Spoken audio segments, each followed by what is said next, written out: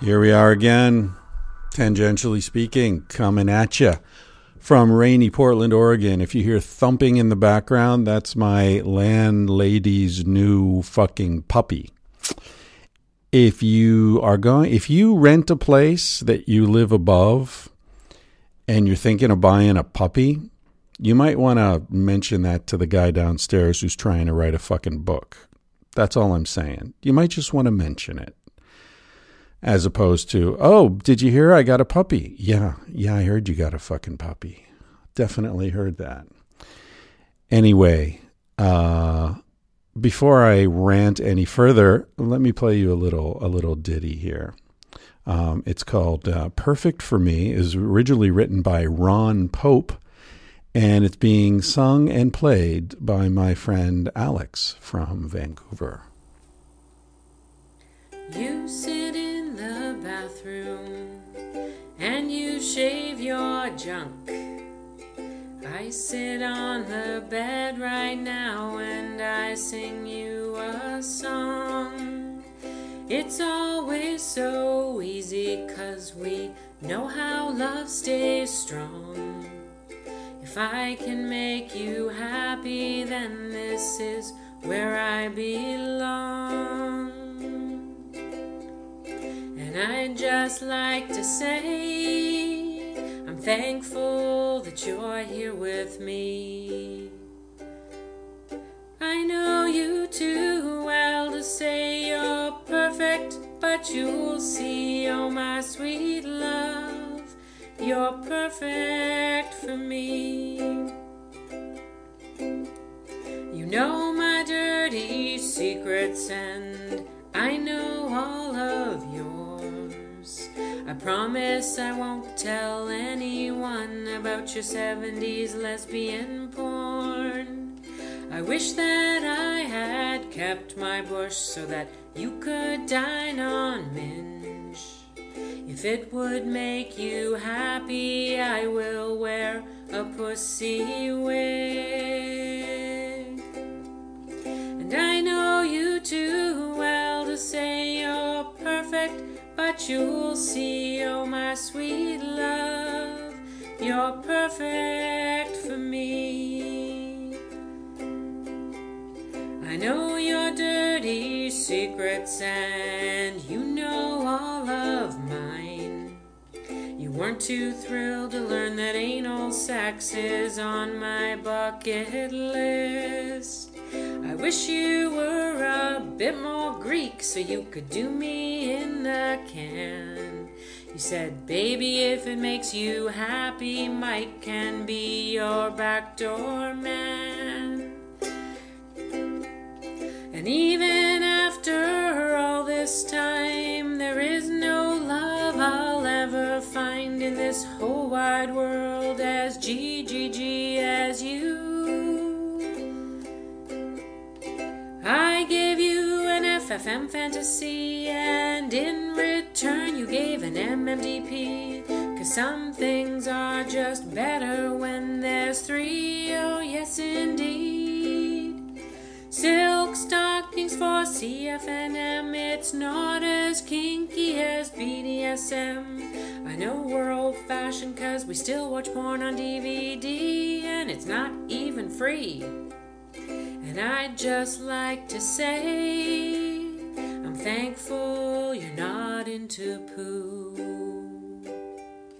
And I know you too well to say you're perfect, but you will see, oh my sweet love, you're perfect. Oh my love, I swear you're perfect. 'Cause I know if I asked you, would LMNOP on me. There you have it, ladies and gentlemen. A realistic love song. How often do you hear that? I played a tune called I Want to Fuck Your Sister a couple of weeks ago in the hip-hop mashup, which is also a pretty realistic love song, but I think this one covers more of the bases and has a lot of very memorable lines as opposed to just that one. This week's guest is Dan Carlin, who is, as many of you will know, the host of an amazing podcast called Hardcore History. And he's got another one called Common Sense, which honestly I haven't had a chance to listen to yet. But Hardcore History is a masterpiece. Hardcore History is like sitting down to a gourmet feast with someone who both understands and deeply appreciates food. So your experience of what you're consuming is so much richer because you're with this person who's explaining to you what this is, where it came from, how it got to be this way, why those combinations of flavor work so well, who thought of it, everything. Experience is enriched by an understanding of history. And what Dan Carlin does is he shares his passion and his hunger, his intellectual hunger for understanding how all these things fit together and what makes them so goddamn delicious. And it's a wonderful podcast. So I really highly recommend Hardcore History. We talk about the series he did about the Mongols and the empire that included Genghis Khan and the other Khan, Kublai Khan, and the whole Khan family for centuries. And we also talk about Daniele Bolelli at the beginning. You'll hear we're referencing Daniele. So if you don't know who that is, he's also a podcaster. Everybody's got a podcast these days. Daniele Bolelli's podcast is called The Drunken Taoist. He's a martial arts expert. He's also a historian, and he's Italian. So if you get turned on by suave Italian accents, you definitely are going to want to check out The Drunken Taoist. I've been on his show a few times, and he's been on this show. So if you've been listening to this podcast for a while, you'll know who Daniele is. So a couple of things I wanted to mention before we turn this over to Dan, to the conversation I had with Dan Carlin.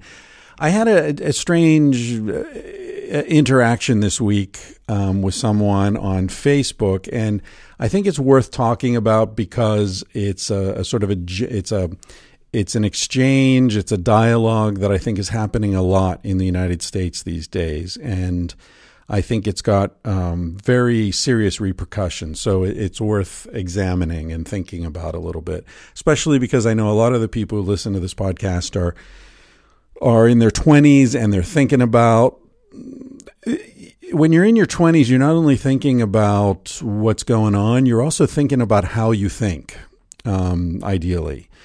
You're learning how to think critically. You're learning how to question things. You're learning how to take things apart and see how they work, which is why Dan Carlin and teachers like him are so important, especially at that age. They bring an appeal to people who are older in terms of their passion and the knowledge and all that.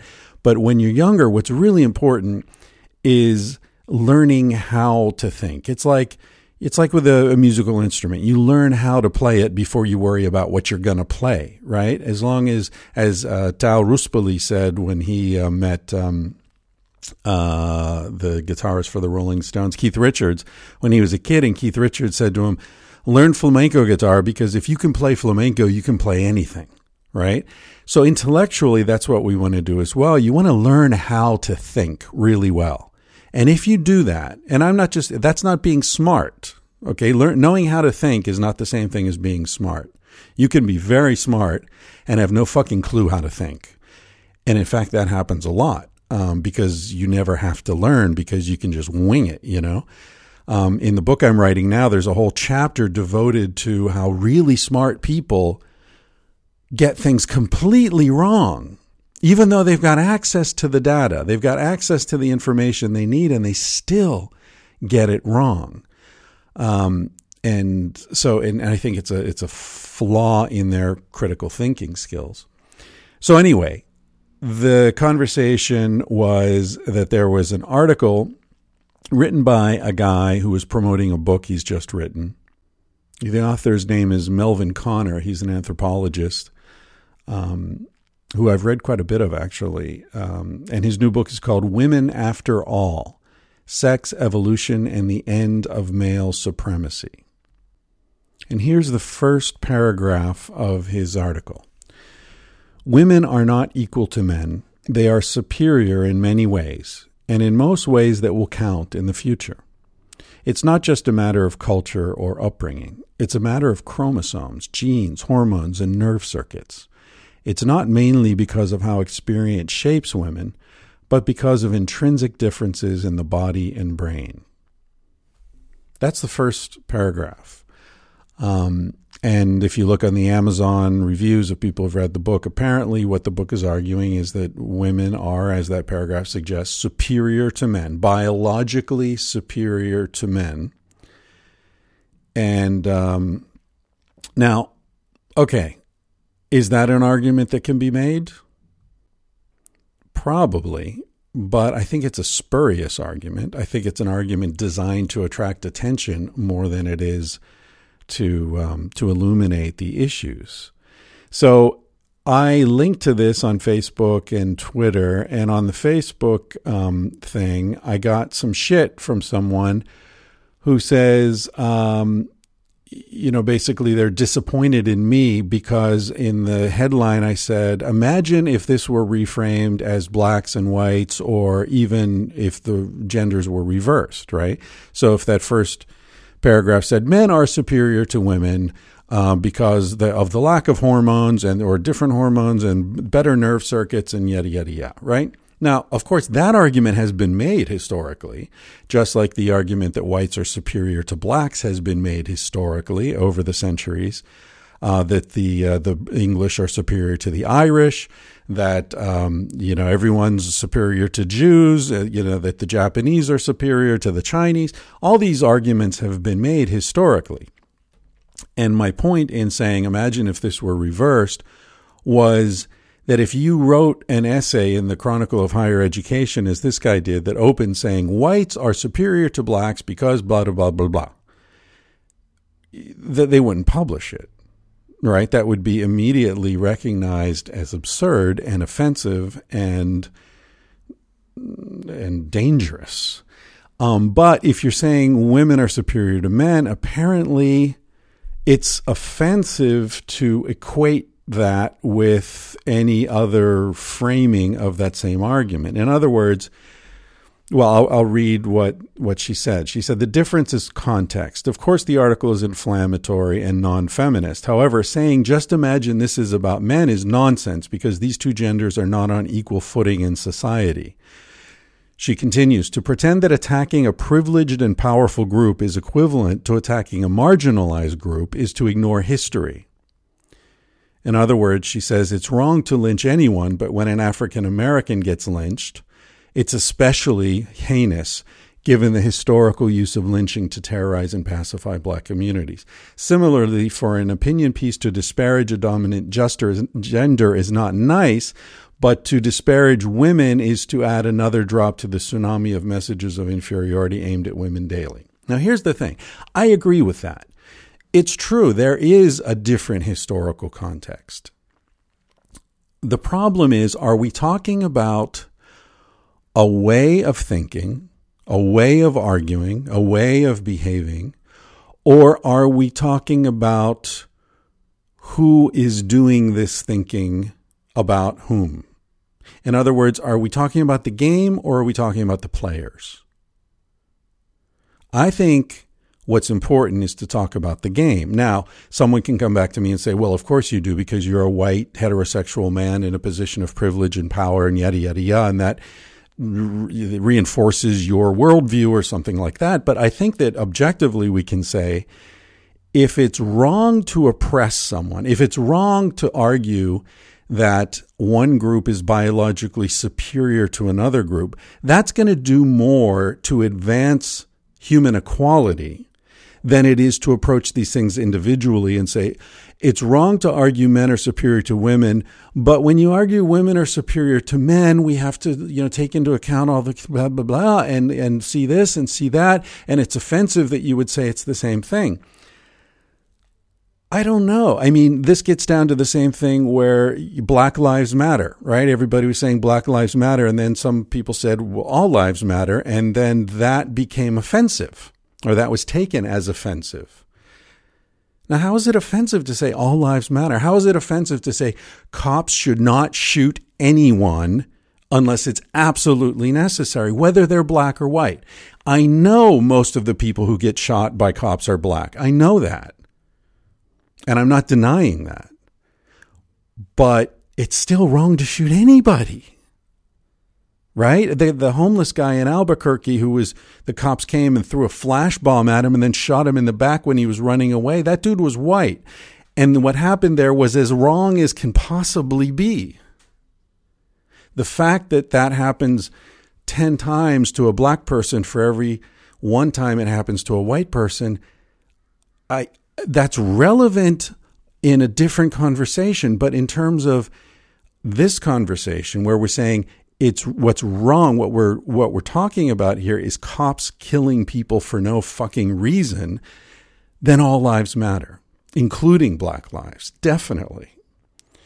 And I think this gets into a lot of stuff about terrorism. What's the difference between a terrorist and a hero? If they're both blowing innocent people up. Well, the only difference is the hero is on our side. The hero's in an army. A terrorist doesn't have an army. But they're still blowing people up. They're still dropping bombs or planting bombs. They're still shooting people from rooftops. So what's the difference? If you accept this idea that you have to include the historical context and that including it changes the value of these different things, then in most cases, the terrorists are right because the soldiers are working for the oppressive government that's occupying the land. I mean, definitely the terrorists in the Middle East are right because they're shooting at Americans who have no fucking business being in their country, who've invaded and occupied their country and killed unknown hundreds of thousands of innocent people in their country, dropping bombs everywhere and leaving their radioactive bullets strewn all over the fucking place forever. Well, then those guys have every right to blow our guys up. They're not terrorists, right? So if you accept this, well, you got to look at the historical context, then it leads you into a rat hole where you can't just say it's wrong to kill innocent people. I don't give a fuck who's doing it. Since this episode is about history, let's talk about how this pertains to the greatest liberation movements of the 20th century, which are arguably the end of British control of India, spearheaded by Gandhi, Nelson Mandela, and the end of apartheid in South Africa, and the civil rights movement in the United States. What do all three of those things have in common? I would argue that what all three of them have in common is that the leadership understood and leveraged the power of renunciating violence as opposed to renunciating those who are using violence against them. In other words, Gandhi is against colonialism, not just this particular case of colonialism where the British are raping the subcontinent. Nelson Mandela is against apartheid, against that sort of racial segregation and exploitation of people, not particularly against the Boers or against de Klerk or whomever is in power at that particular moment. And the civil rights movement, Martin Luther King is looking at that and saying, okay, what we're against is racism. We're against forced segregation. We're against the fact that blacks are subhuman in this society, that blacks are not receiving the same rights and the same benefits as everyone else, and you're treating us as if we don't deserve those rights. We're against that behavior, those institutions. It's not about us versus these particular white people, because we're going to die. They're going to die. The whole it's like a whirlpool. The water keeps changing, but the pattern remains. And it's the pattern that's the problem, not the individuals who make up that pattern. And until we understand that, I think we're powerless to really make any great insights or great changes in history. And one of the really interesting things about those movements, if you look at Nelson Mandela, you look at Gandhi, you look at Martin Luther King, all three of them were inspired and motivated, and we could even say that their thinking was in many ways triggered by a single essay called Civil Disobedience by Henry David Thoreau. Now, you probably have heard of him as the guy who wrote Walden. In the 1840s, he wandered off into the woods and lived alone in a cabin by Walden Pond for a year and wrote a book about it. He's sort of seen as the one of the progenitors of this individualism, and he was also a real kind of hippie in his own way.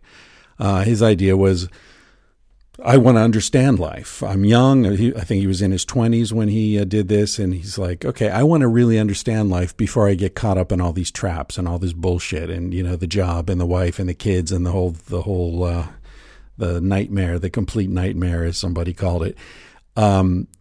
Before I get caught up in that, I want to really look at my life. I want to reduce it to its simplest elements. I think he said something like, I want to drive it into a corner and really look at it. And then when I've looked at it, then I'll make the decisions on how I live my life. In any case, he also wrote this essay called Civil Disobedience, and that was about slavery. He refused to pay taxes unless the government would guarantee him that none of his tax money would be used to perpetuate slavery. So what happened? He went to prison. So there he is in prison, and his great friend Ralph Waldo Emerson, who was a very famous intellectual at the time, came to pay his bail and get him out. And the story is that Emerson was standing outside the cell, and he said to him, Henry, what are you doing in there?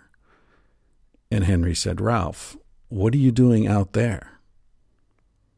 Now, my point is, Martin Luther King, Gandhi, Nelson Mandela all read this essay called Civil Disobedience by Henry David Thoreau. I'd encourage you to do it as well. It's 20 pages. It's nothing, but it's an essay that changed the course of history. Because what he said was, and I'm paraphrasing, I don't have it in front of me, but the point of the essay is that by refusing to participate in structures of violence and oppression, we undermine them. By fighting them on the same terms or using the same tools like violence, we perpetuate them further. And this is essential. This is essential. Look beyond the players to the structure of the game. I was talking to a friend about this yesterday. It's amazing how threatened people are by open marriage. Open, ethical, no bullshit, everything's on the table. That freaks them out. They like better when you're cheating. I have a friend who's in an open marriage, and he was telling me how hard it is to find women. Women are happy to sleep with him if they believe he's cheating on his wife, if they think he's lying. But the minute he says, no, my wife knows all about this, she's cool, it doesn't matter, everything's all right, we share everything, then the women are like, whoa, no, I don't want to be involved in that. And it goes the other way, too. This isn't about, I'm not dissing women, goes the other way as well. People are comfortable with what they know, and they get very threatened. They'd rather have you cheat at the game than question the legitimacy of the game, is my point. Anyway, that's how I feel about this. And I tried arguing this point, but it seems that it's not accepted. I mean, maybe there's something I'm missing, but in the end, we never really arrived at an agreement. She linked to an article called "Not All Men: A Brief History of Every Dude's Favorite Argument."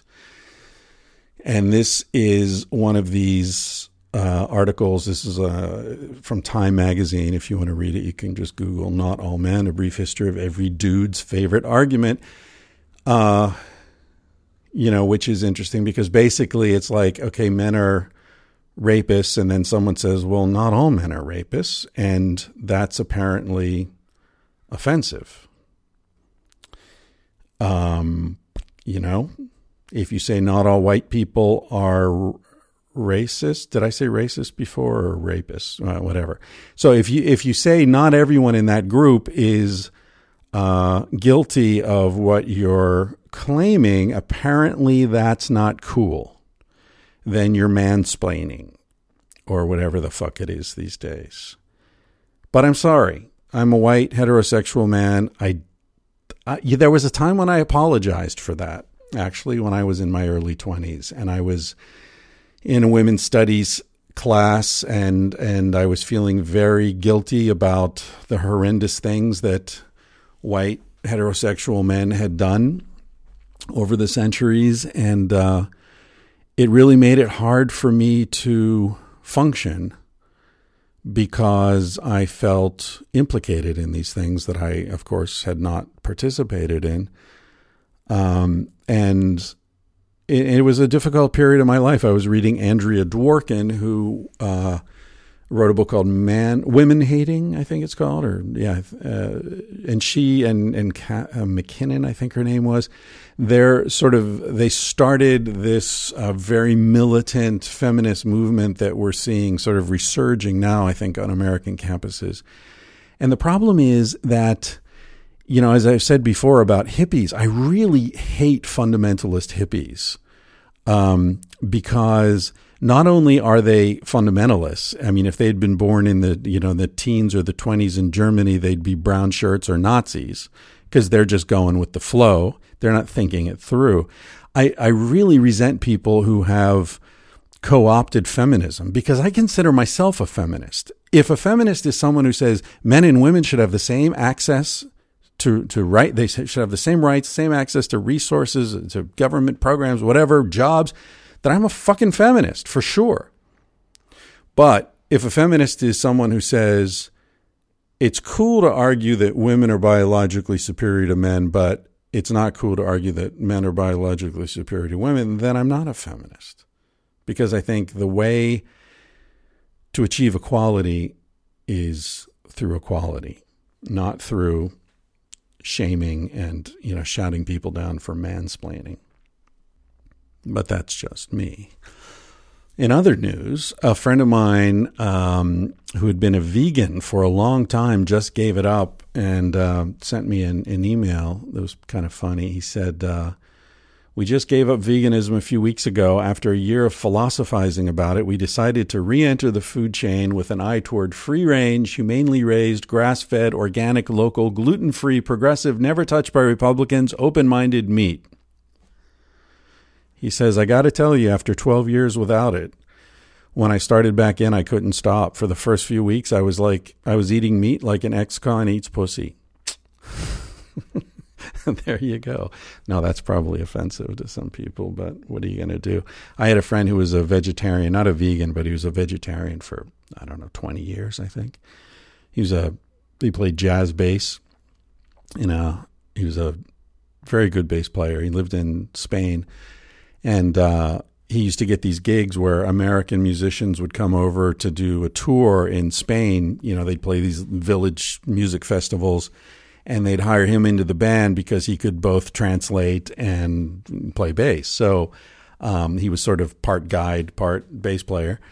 And he told me the story, they were in a little village in Andalusia in the south of Spain, in the Sierra Nevadas, I think they're called. The mountains down there, and the guys were in a tapas bar, and tapas is, everyone knows what tapas are, but the word tapas actually is interesting. It means to cover, and because they would serve this sweet wine down there, fino, and it would attract flies, so they would put a little saucer over the wine glass. And then it just became customary to put a little food on the saucer, and that's how tapas were born. Tapar is to cover. Anyway, so they were having tapas, and one was particularly fantastic. And they said to my friend, his name was Chris, they said, Chris, what is this? Ask the guy what this is. Chris asked the guy, and he says, oh, that's a ham from a wild boar that I shot on that mountain right over there with my bow and arrow last summer, and then I salted it over the winter, and, here's this. So he translated it for these American dudes, and they were like, holy shit, this is incredible, man. Like, Spain, you got to love Spain. Chris, you got to try one of these. And he says, no, I'm a vegetarian. You guys know that. And yeah, but Chris, come on. I mean, the guy shot it with a bow over on that mountain right there. I mean, he cured it himself. I mean, come on, dude. No. Finally, Chris like, all right, I'll try one. He tried one. Boom. 20 years of vegetarianism over. Like, big time over. He became obsessed with meat. And the first thing was octopus. The dude was all about octopus. He was calling me up like, oh, I found this new octopus restaurant and we got to go to do this. And I met these guys that are going to take me octopus fishing. And he like all this lore about octopus. And then he decides he's going to get an octopus tattoo on his right shoulder. And so with like tentacles and shit, so that when he plays bass, it'll look like it's moving. And Chris, please don't do that. That's a really dumb idea, man. An octopus fucking tattoo. Don't do that. And, oh, no, dude, I'm going to do it. And so he went to this other friend of mine who's a tattoo artist, and they did it. In fact, I was hanging out with them. We were all hanging out smoking weed while he got his tattoo. And it is the coolest fucking tattoo you've ever seen. It is so beautiful. And he was right. The way it moves when he plays is really nice. But of course, the problem with these things is you get one tattoo and apparently, I don't know what it is, but you got to get more. So he went hog wild with this thing, literally.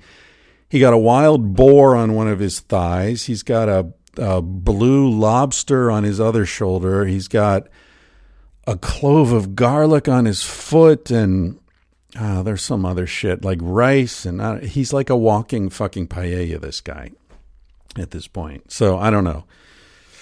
Like, what's my advice there? If you're going to get an octopus tattoo, stop at the octopus. All right, that's enough for me. Thanks to Carsey Blanton for Smoke Alarm. Check her out, carseyblanton.com. You can download any of her music you want and just drop a little change in her tip jar. Speaking of tip jars, thank you to all of you who have signed on to fundwhatyoulove.com, funding the podcast. That's really nice. It's nice to know there's a certain amount of money coming in every month. I can sort of plan things, maybe take a trip, do this, interview certain people. I've got something planned in San Francisco, interestingly, a drug smuggler. I hope to have him on soon. Anyway, thanks for that. If you want to support the podcast, fundwhatyoulove.com. You'll see it there. You can buy me a beer, buy me a coffee, whatever works for you. I appreciate it. And T-shirts. Mom's sending a lot of T-shirts to Australia. You Australians are kicking it.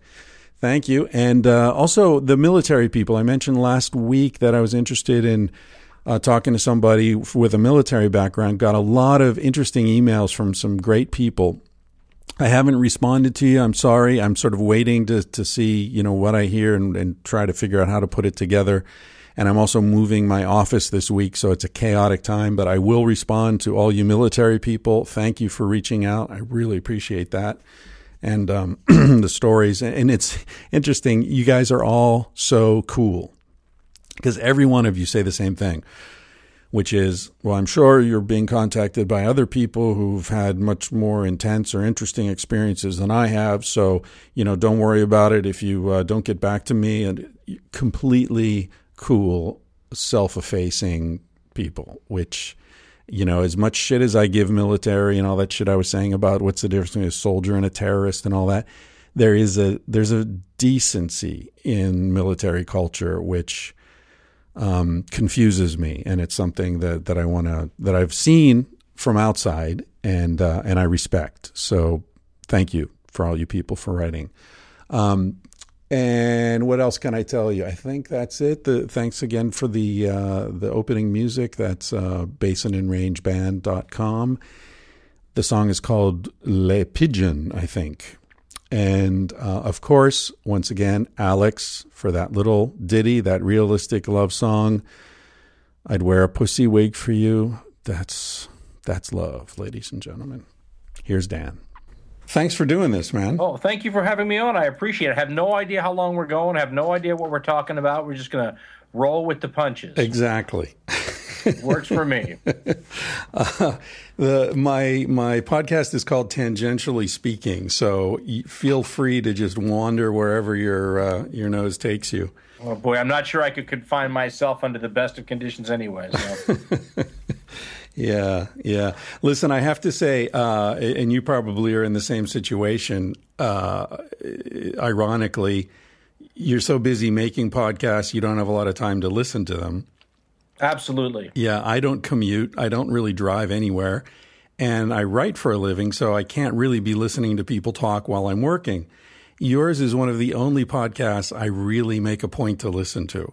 Oh, thank you so much, man. I appreciate it. Yeah, my wife and I took a long road trip down to San Francisco. I'm in Portland, as you may know. And we took this long road trip down to San Francisco, and Daniele Bolelli had implored me to listen to your podcast, and he suggested I start with the Genghis Khan series, or the whole Mongol series. And we were driving down. We'd listened to one or two of the episodes, and my wife, with whom I've been married 15 years now, said to me, "Did I ever tell you that my mother's favorite historical figure was Genghis Khan?" The things you find out after you're married, right? Exactly. My mother-in-law is a fan of Genghis Khan. What the hell am I supposed to do with that? I think that should have given you a clue right away. Maybe you were entering into the wrong kind of relationship. It was 15 years too late. I was up to my neck already. Yeah, I love Daniele Bolelli, by the way. He's pestering me to get down to Southern California as soon as possible. I'm going to try my best. He's a lot of fun. He is. He's a great guy. Yeah. And I actually had his mother on my podcast. And I know his father is a famous, isn't he, philosopher in Italy? Oh, is he? I didn't know that. Oh, and I think really famous. Wow. Yeah, wow. I think he's actually I think there's stuff online and video stuff and everything. Oh, well, that would explain. You can definitely see his son's looks in his father for sure. Well, he's been on my show like 3 or 4 times, and one of the times he was talking about how he was born when his mother was, I think, 16 or 17 or something, and she took him all over the world. They traveled. She was sort of a bohemian, and listening to these stories, I just thought, man, his mother must be really something. And I had seen her in passing through the little compound where they live there. And I said, "Do you think your mother would be willing to talk to me and to be on the podcast?" And he asked her, and she was fantastic. It was really interesting to sort of see that whole situation from her perspective. And she spoke English as well? Oh, yeah. She lives there. She's been in the States for a long time now. She's sort of an activist in the American Indian movement. Ah, okay. Well, that explains a few things, because I know Daniele is very interested in that as well. Yeah. Definitely. So when you're down there, say hi to his mom. She's also strikingly beautiful. Really? I will do that. And only 16 years older than Daniele. Huh? Exactly. All right. All right. So listen, I guess the first thing I want to say is, I've taught, I imagine you've taught, if you haven't taught officially, you certainly teach through your podcast. And the thing that's so wonderful about your podcast is that your passion for your subject comes through loud and clear. I'm sure that is, an explanation for a lot of the popularity of the podcast. What is it about history that gets you so riled up? I'm one of those people that just gets my mind blown on a regular basis by history. And I think that people who love history, just my own theory here, have the ability to read the printed word, for example, and be able to, more than most people, imagine themselves in those situations. I've always been a halfway decent communicator, and so maybe what I'm able to do on the podcast is to then share that feeling that you normally have to be a little bit of a history freak to have, and bring people who can't do that just from reading the printed word and give them that same experience a little bit. I don't even want to claim that kind of credit, but that's really where I get my enthusiasm from. I mean, I really have the ability to at least imagine as well as anyone not living in these time periods can, what it's like in some of these stories. A little, like I said, this is all a little bit better than the most, maybe. I mean, we can never get into the shoes of people raised in different cultures and different environments with different expectations. But I do think that if you couldn't do that, it would be hard to get very enthused about history. Yeah, so it's an active imagination. Informed imagination. And I know exactly what you're talking about. I have the same feeling. I studied literature in college, and I think my passion for literature was the same thing, that it was, when I was reading a Joseph Conrad novel, it was very easy to imagine myself going up the Congo River on that boat, And I think for a lot of people, it's just maybe because of difficulty reading, there could be a cognitive glitch or something, but it's much harder for them to sort of put themselves in that, sort of, what's the word, out of body experience, where you sort of project yourself into that world. But then, of course, it is imagination too, right? Because we're filling in all these missing gaps. Do you ever worry that your capacity to project yourself may include some sort of bias that you're unaware of? Oh, I think absolutely. And I think simply, listen, this is the number one thing I think that historiography, which is the practice of writing and making history, tries to teach the people who are doing it, is how do you filter out first your own biases, and then how do you filter out the biases of your sources? Right. One of the things we try to do in the podcast a lot is to use analogies and metaphors and things that help, when you can turn around and say something like, this story is a little like this, and then people can say, oh, I see what you're saying. But right there, you're already introducing something that's not quite the same as something you're already worrying about transmitting incorrectly. So yes, obviously you have to be careful. And I think the first thing that helps you be careful is admitting right off the bat that, for example, trying to get in the shoes of a Republican Roman from 2,200 years ago is impossible. Now that we've gotten that out of the way, can you try to understand a little bit what it might be like, knowing that it's impossible? Yeah, definitely. I don't know how much you know about my work, but I'm writing a book largely about prehistory right now. So I'm every day trying to project myself, 5 times further back in history than Rome, and for which there's nothing written, which makes it even trickier. So the reason I ask that is because that's something I'm dealing with all the time. I'm constantly wondering to what extent my own biases are, misinforming my interpretations of things. Isn't DNA evidence starting to make a huge difference in that field?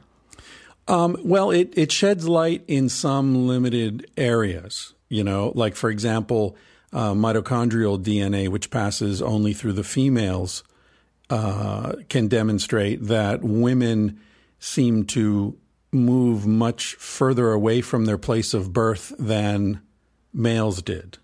So that confirms the idea that our species is female exogamous, meaning that when we reach sexual maturity, the female leaves the natal group rather than the male, which is something we share with chimps and bonobos, our 2 closest primates. But I was reading something once that was suggesting, and listen, this is way out of my field of understanding, so I could certainly be wrong. But things like that there were changes in DNA that occurred, for example, when people started using language, and so that they could begin now to figure out some sort of rough estimates when language began. Are you finding that kind of stuff is helpful for what you're doing? Well, I'm not aware of the particular research you're talking about. That would be very interesting because the advent of language is a much debated topic, as is the advent of culture. They look at things like jewelry and adorning corpses when they're buried and things like that, or burial itself as signs of the advent of culture. But yeah, it's a very contentious area. Because prehistory is tough. The primary sources aren't there, are they? No. But and also you've got the distortion of the secondary sources, as you referred to earlier. You've got people who have very clear agendas, sort of that comes through in what they choose to highlight or to ignore, and so yeah, and this connects to your work a lot because one of the main debates is violence. Is violence something that's innate to our species and we've been in a state of constant warfare forever? Or is it something that's more of a result of cultural changes and a distortion in our behavior? Where do you come down on that? Do you have any? I remember you quoted, I don't remember who it is, but history is the autobiography of a madman. I love that quote. Yeah, that's Alexander Hertzon, the playwright, put it in the mouth of one of his characters. Absolutely, and how obviously Russian is it to to look at it that way? It's wonderful. The book is called Before the Dawn, and I read it, and I remember just being fascinated because, you know, when you study history, they kind of start it with writing and maybe what we would call today urbanization, and anything that pushes back the ability to get realistic information from before that time. I mean, as you know, you move from what we call history into more archaeology and then anthropology, and you start getting into things that haven't traditionally fallen into historical expertise, and to push back those boundaries and start finding out.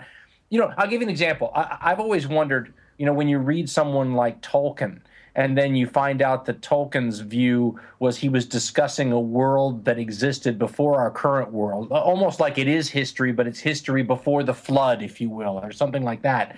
I always find it fascinating to wonder, you know, is it possible that there could have been urbanization, say, before ancient Mesopotamia and whatnot? I mean, at what point do the things that we would use today to confirm that disappear from the historical record? I mean, in 5,000 years, look at what ISIS is doing in the Middle East, bulldozing ancient Assyrian cities. I mean, how long does that or the weatherization or everything else have to happen before you really almost lose any sort of evidence that it was even there? So it does get you wondering that sometime between the dinosaurs and Mesopotamia, was there something interesting going on that we don't know about? Yeah, and another factor in all that is the fact that the sea level has gone up about 400 feet, I think. Absolutely. You know, since 70,000 years ago with the out of Africa migration. So, and it's quite clear that people would have moved out of Africa and spread around the world along the coastlines because that's where the food is. You've got good visibility to hide from predators or to see them coming. There are a lot of reasons for people to be on the coastline, and all those coastlines are way underwater now. So it's interesting. And then what happens is we find these archaeological sites that are outliers because they're away from the former coastline. So they might be hunting parties, or they might be people who are driven into the mountains for some reason. In any case, they're atypical, but that's all that's available. So we take that and then we extrapolate from that, and I think end up with a completely distorted vision of the whole world. The guy who was my senior thesis professor in college is an underwater archaeologist. Oh. And he has this wonderful world available to him because when you go underwater and you dive at these sites, you're seeing things that would be out in the open if they were on land and would have been picked over for hundreds and hundreds of years, or just the stone reused or what have you. And so I remember him telling us this is just this wealth of stuff literally right off the coastline that's just sitting there waiting to be discovered. It is funny to think that if you could drain the coastlines a little bit like a bathtub, what you would find just sitting right there in plain sight. Yeah, it's really amazing. I've got this idea for a book about things we know we don't know, right? Sort of playing off that Rumsfeld quote about the things we know. Yeah, and the known unknown. Yeah, right? Exactly. And that's one of the prime examples I always think about. We know we don't know. We know that we don't have access to that knowledge from all these sites that are along the coastline, and we know that's really important. And yet you rarely hear anybody talking about it or read about it in popular science books just because, you know, it's like the guy looking for his keys under the street light because that's where the light is, not where he happened to lose them, you know? Strange. I like that analogy. Yeah. Speaking of analogies or I don't know if it even counts as an analogy, but I remember I think it was in the introduction of the Mongol series, you said something that really made me admire you. You said, if you want to write a best-selling book, I'll tell you how to do it. Do you remember I know this? where you're going with this. I've already got people pretending that they're going to write it and put me in the dedication. So, so I think my safety would be at stake. Well, but you were right. I mean, just to fill in listeners of what we're talking about, you went on and you said, if you want, I think you were referring to some recent scholars of the Mongols who have said, well, actually, they weren't that bad. There were a lot of good things they did. They established trade routes and they made it safe for caravans to travel through Asia and et cetera, et cetera. And there were more, you can talk about different things that they brought, cultural innovations that they brought to the world. And, you know, your point was, well, you know, the Nazis did a lot of interesting things too and advanced a lot of sciences, weaponry and tactical things and all. But it's verboten to talk about that because it's so recent. But history has a way of sort of removing the messiness in a way. As things become more distant, we're allowed to look at other facets of these historical epochs that we're not really allowed to look at when they're close to us. I think you made it sound a lot more positive than I. Basically, it's the trade-offs of empire, right? The standard trade-offs of empire that have always been cited for the if you were on the other side of the Roman Empire, they would say things like, you know, Rome created a wasteland and called it peace. But right. If you were on the Roman side, well, look at the trade routes that developed. Look at how, you know, the life got better and the incomes were raised and more people were literate. And I mean, you could go on and on. My point about the Nazis and writing a book was that time tends to make us forget the price you have to pay if you're a contemporary living through those eras for those benefits of empire. Yes, the Nazis made great strides in rocketry, for example, which contributed to maybe certainly one of the top 10 human achievements of all time, right? Landing a man on the moon. There's a direct connection between that and German Nazi rocketry programs. But if you'd asked the people who had to die in the Holocaust as part of that, if that bill was worth the cost, they're going to say no. But of course, we who are benefiting from the moonshot and everything that will come afterwards, it's totally worth the cost to us. But we're like freeloaders at a dinner where we didn't have to pick up the check. And that's a typical dilemma that people find themselves in history all the time. The thing with the Mongols, what you're seeing now is standard revisionist history, which has gotten a bad name because people like to pretend that history doesn't change and that when you revise it, somehow you're screwing up with the truth, which, of course, as you know, is there is no such thing. You're continually revising the story based on new evidence, new interpretations, and let's be honest, what's fashionable? Because a new historian writing a book today can't just rewrite something from 40 years ago, even if nothing had changed. Their job is to find a new way to look at things and incorporate new pieces of the puzzle and flip it upside down and look at it differently. And the current fashion, because the Mongols are just one of those people that have been treated forever with a horrifying label. I mean, you know, they have a bad reputation if you go back 100 years ago. And it's very standard to turn around and say, well, you know, let's look at some of the good they did, because they did do good. But so did the Nazis. And because we didn't have to live through, you know, the cost of the Mongols establishing their empire, it's easy to turn around and say, well, look at what they did for the trade routes. And, you know, Mongol law was somewhat tolerant, you know, comparatively and all that.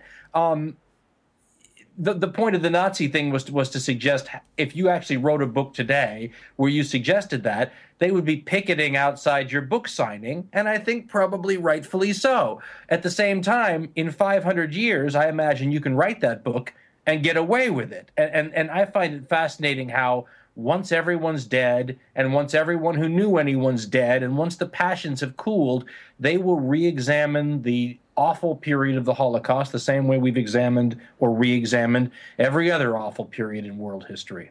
I don't know if that's sad or not, but maybe it's a defense mechanism. Imagine if we felt every horrible period in history as strongly as we feel the Holocaust now. We'd be living with a form of, you know, cultural post-traumatic stress syndrome, you know, from the Roman destruction of Celtic civilization still. Well, you know, there are psychologists who argue that we are living with a cultural post-traumatic stress syndrome. History is the autobiography of a madman. There you go. Yeah. And that might be what drove him mad in the first place, right? You know, what you're talking about there really brings me to a big question that I'm dealing with in the work I'm doing now, which is progress. You know, like we're talking about the Mongols did good things, so did the Nazis, so did, you know, whatever, settling the Wild West and killing all the Indians and et cetera, et cetera. But we're seeing those things as good largely because they contributed to where we are now. But is there anything inherent in where we are now that's necessarily good? In other words, do you believe in progress? Are we progressing as a species, or is it more of a cyclical thing, as the Buddhists would say? This may be an eye of the beholder sort of question. I'm going to suggest that yes, if you're talking about progress in terms of the ability of more people to live their life to the fullest, however they deem that, then I think that there's no question that more people have more of an impact and more choices. I mean, there are people who live in what we used to call the third world that are just as isolated from opportunity as people were in the past. But I would suggest that in the past, those numbers were infinitely higher as a percentage. When you read history books, as the great science historian James Burke told me once, you're reading the top 0.0001% of people who had the ability to go to school or get any literacy or make any difference. And what we've done as a species over time is increase the pool of people who get to share in the glory that used to be even a smaller percentage. It's still a small percentage, I think, if you take it on a global level, but it is an ever-increasing percentage. Now, what fascinates me is that, if you look at the past, it tends to have an almost bunny hop sort of rhythm to what we would call progress, 2 steps forward, 1 step back. If we were looking at civilization like a stock market, I think you could say that we've been on a constant uptick since the Renaissance without any real downturns. Does that mean that it's a little like trying to start a cigarette lighter, and the first couple of tries you just get a spark and it doesn't start, and one spark that doesn't start represents the Bronze Age, and then that falls, and then another spark starts and that represents, and now we finally got the flame lit? Or are we just so far from the last time we took any steps back that we don't remember that that's a standard thing that we're going to see again? I don't have an answer to that, but I'm fascinated by the idea of society maybe taking a step back again someday. Imagine not understanding or not being as advanced technologically as your great-great-great-grandparents, for example. Well, we're in a moment now where we're seeing a step back in terms of quality of life, and certainly in the United States in terms of retirement security, income disparity, all these sorts of measures of progress that we've looked at in the 20th century, since World War II at least, that were increasing into the 70s and the 80s. A lot of them are now receding. Even expected lifespan is starting to edge downward. So again, as you say, it's an eye of the beholder kind of thing. As you were talking about this uptick since the Renaissance, I was thinking, that's kind of seen from a European perspective. I'm sure that's accurate, but seen from many other parts of the planet, that's probably not so accurate. Well, and again, it depends on how you define it, because the way you just defined it from an economic standpoint, you're taking a mass of society and saying, okay, within this mass, when you say, for example, people aren't doing well as their parents, well, that's a percentage of the population that isn't, but some people are. On an individual level, we've got people going better and worse. When I think about it, and of course these are the terms we use to define what we're saying, so this is my own view. I look at it from a technological and building standpoint, maybe you could say. Mm-hmm. If you look at it from an economic standpoint, I don't know that we could notice any patterns over the long haul of history ever, because those are going to vary from one individual to another. If you're taking a subset of the American middle class, for example, and measuring their upticks and downticks like a stock market, absolutely. I think you see the ups and downs then, but then you stop seeing the giant historical trends, and now you're working, I think, within a smaller timeline, if you will. Does that make sense? Yeah, you're definitely slicing it up. But you can look at things like infant mortality rates, for example, right? Or how many active years of life versus how many years in a nursing home, sort of, in the end stage. There are different, as you say, there are many different ways to measure these things. But I do think it's interesting that we're at this time, where for the first time in recent history, I believe in North America anyway, that there is this sort of the sense that the wave has crested and it's starting to recede a little bit in some of these measures. In talking about technology, I'm playing with this idea of the difference between what's good for the individual and what's good for what I'm calling the superorganism, right? That human beings are part of something, civilization, that is so much bigger. And so as the civilization can progress, even though quality of life for individuals is receding. You know what I mean? Absolutely. And I think we see examples of that all throughout history. Yeah. Yeah. And that I think is a fundamental difference between prehistoric foragers and the agricultural civilizations that arose 10,000 years ago or so, where you get the rise of this superorganism that is larger than the human scale. That's like the first time we sort of moved beyond the human scale. And incredible repercussions. Have you studied prehistory at all, or you keep it all written history?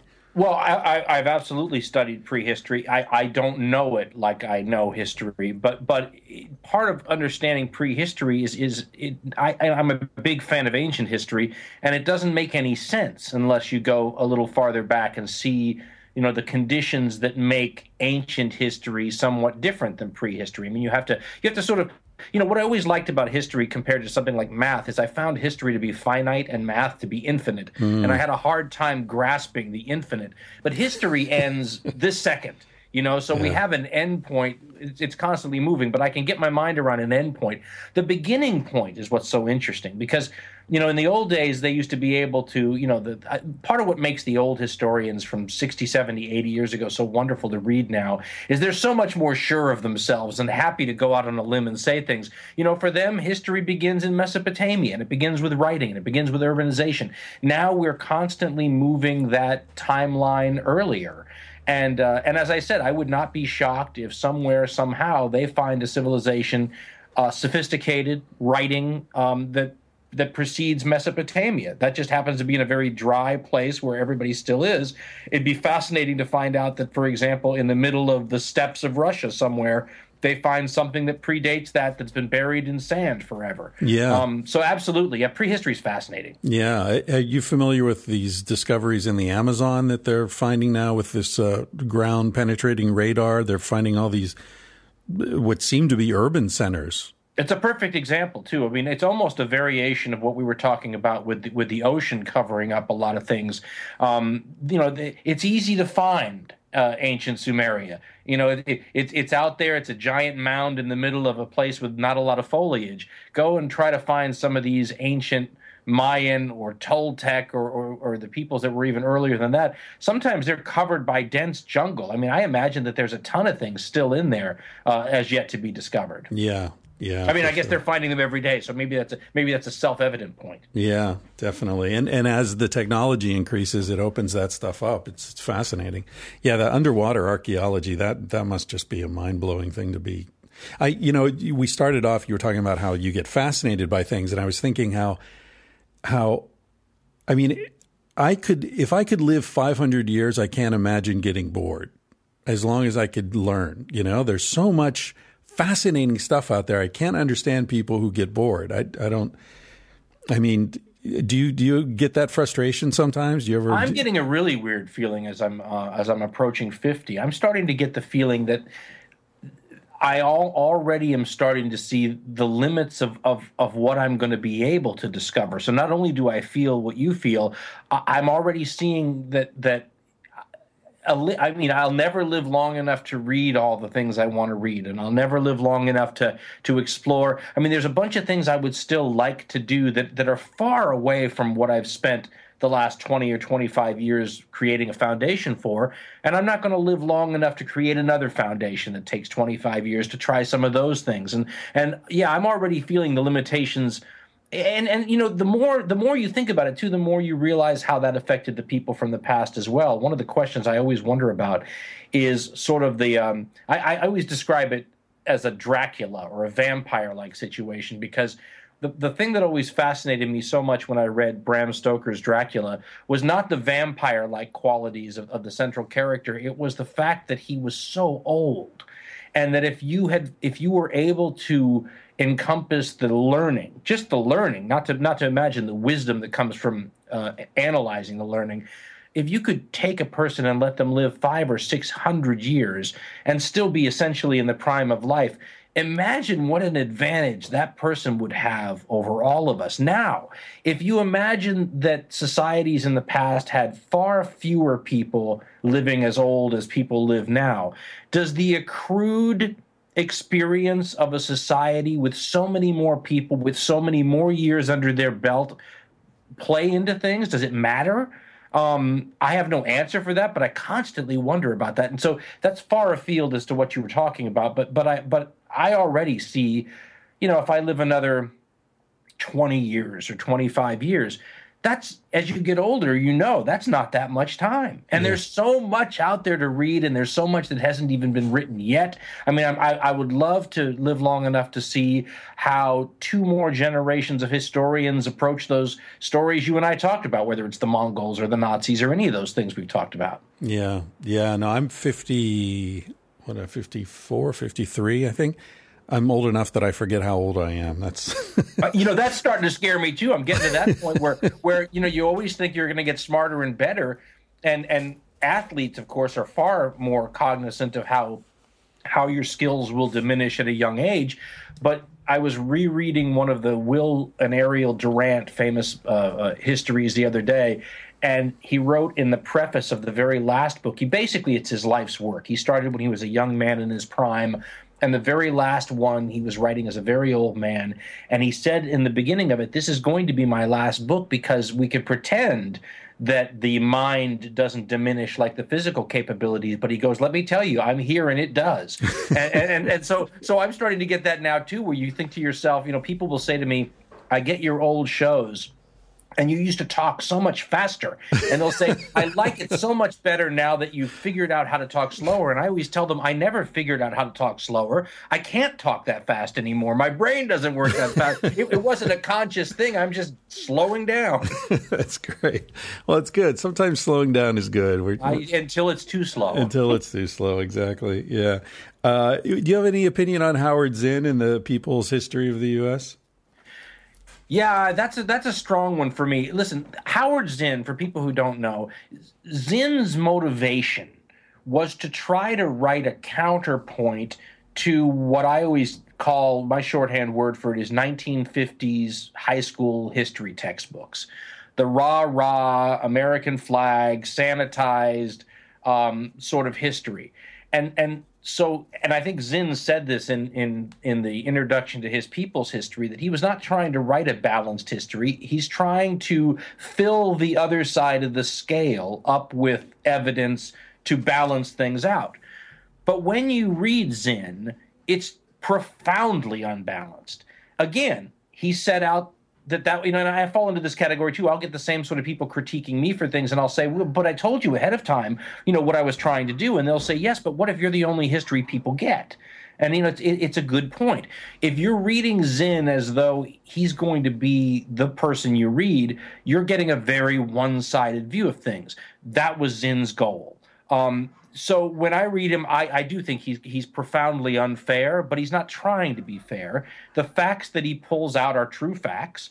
And yet when you read it, you get this feeling by the time you're done that all these people in his story were evil and that these cultures were awful. It's the opposite. Instead of the red men being the savages and the white men being the civilizers from the 1950s history book, the red men are the noble savages and the white men are the rapers and destroyers. And truthfully, what I love about the more modern histories is that they're doing such a wonderful job of reminding you that everybody on all sides of the story are people, and they're responding in ways that people tend to respond.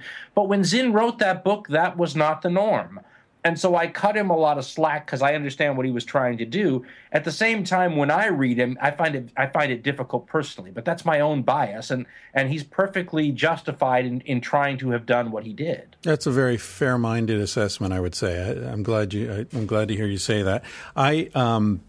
because Zinn, one of the things that Zinn was addressing is a point you raised earlier, which is that history, as it's presented to us, is really only representative of a fraction of the top percentage of any given society. Because, as you said, it's the educated, which is by definition the wealthy, almost always men, almost always white. So I think his enterprise, which was, hey, let's look at this from the perspective of women, blacks, Indians, slaves, whatever, the poor, was an important thing and an important corrective. And I think you're right. He wasn't setting out to be balanced. He was setting out to create balance in some sense. The other problem is, look at the mass of when I try to explain to people that they're interested in history and they just don't know it, I do this by pointing out that history is everything. Everything. I mean, if you're interested in dentistry, there's a history of dentistry. If you're interested in motorcycles, there's a history of motorcycles. The problem with that is, how do you decide, if you're writing a history book, what's important, right? In the past, in the far past, it's easy to exclude women, for example, because you just don't have a lot on them, right? That's why a diary here or there is so important sometimes, because all of a sudden you can hang a whole history book on a good diary from some women in a time period where you don't have a lot of input from women. But as we get to the era we are now, I've always said, in the old days, the job of a historian was to search through haystacks and trying to find needles. Future historians are going to have the opposite problem. They're going to have haystacks everywhere they look. I mean, there's going to be everybody's Facebook, there's going to be so much stuff that the historians are just going to be overwhelmed trying to figure out, my goodness, what's important? How do we determine what out of all of this? I'll give you an example. When I was a news reporter, I did some work on the assignment desk, and I started off in Los Angeles. And in Los Angeles, there are so many. When you open that file at 4 a.m. to decide what you're going to cover that day, it is absolutely filled with material. There's more than you could ever get to. And so my job was to go through all this material and go, no, nothing was good enough. And you'd end up at the end of the day with a pile that was worth covering out of the hundreds of things that were in the file. Then I moved to a small market, a little town, and I had that same job, but you'd open up the file in the morning and there would be 3 things in there, practically nothing. And you had the exact opposite job. You'd have to sit there and go, well, how do I find something? I mean, we're not going to have a newscast that's even a half hour long. And the way it was for me in the small town is how historians, for example, trying to write about some of these very early societies, that's their problem. There's just not enough stuff to really form good. I mean, they're working with a jigsaw puzzle and they have 4 pieces and they're trying to, whereas in the future, it's going to be an impossible task to try to figure out how to cull all the material you have to work with and figure out what's valuable. And so when we talk about, history in the past and they talk about this war or that peace treaty or this king, those people stand out. They were written about. It's kind of easy to hang your hat on those. In the future, I don't know that you're going to be able to write the kind of all-encompassing histories that some of us grew up with in the future. They're all going to have to be much more niche and much more specialized, diplomatic history from 2047 to 2051, or history of motorcycles. They're all going to have to be really small little niches because you're going to have too much material to work with otherwise. Yeah, well, we're already seeing that in social media, right? Absolutely. Look at Twitter, who knows what's important. Well, I remember when the whole internet started, there were a few historians worrying that the people had stopped keeping diaries. And they had said publicly, what on earth are we going to do in 100 years without diaries? No, we're not going to have any information on how people viewed the world. And you look at it now and you think to yourself, my God, everybody's keeping a diary or the equivalent of it now. Yeah, it's all just publicly accessible. That's right. The historians have a lot to work with. Yeah, as does the NSA. Yeah. They may be one and the same down the road. I think so.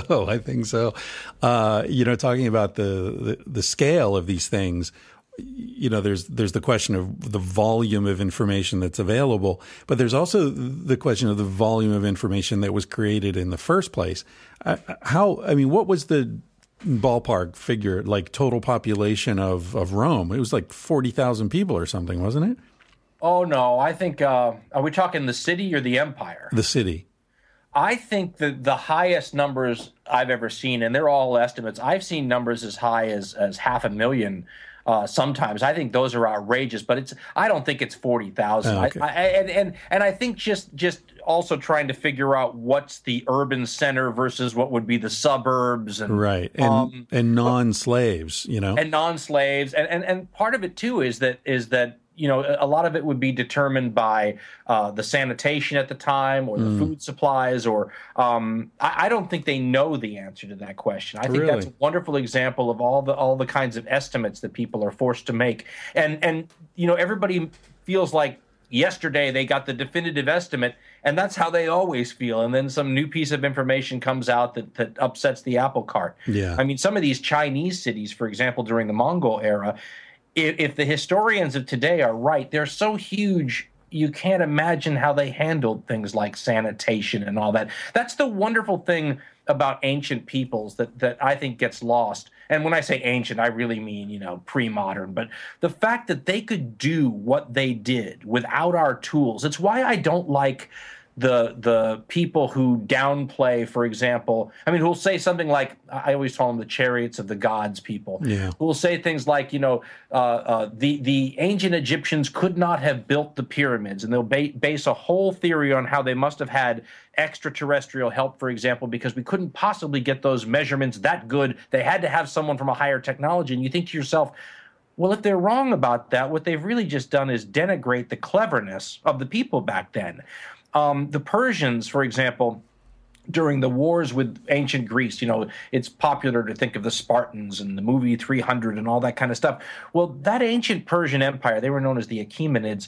Those people could put armies in the field of 40, 50, 60,000 people with no computers, with no modern device. I mean, the fact that they were clever enough to pull that off, that to me is absolutely mind-blowing. And one of my teachers had to remind me once when I was in school. He said, listen, one of the things we have that our ancestors didn't always have is that we're able to build on the knowledge of previous people better than any other civilization, right? You can read the works from 50 years ago, 100 years ago. And he said ancient peoples didn't always have that advantage, although they sometimes did.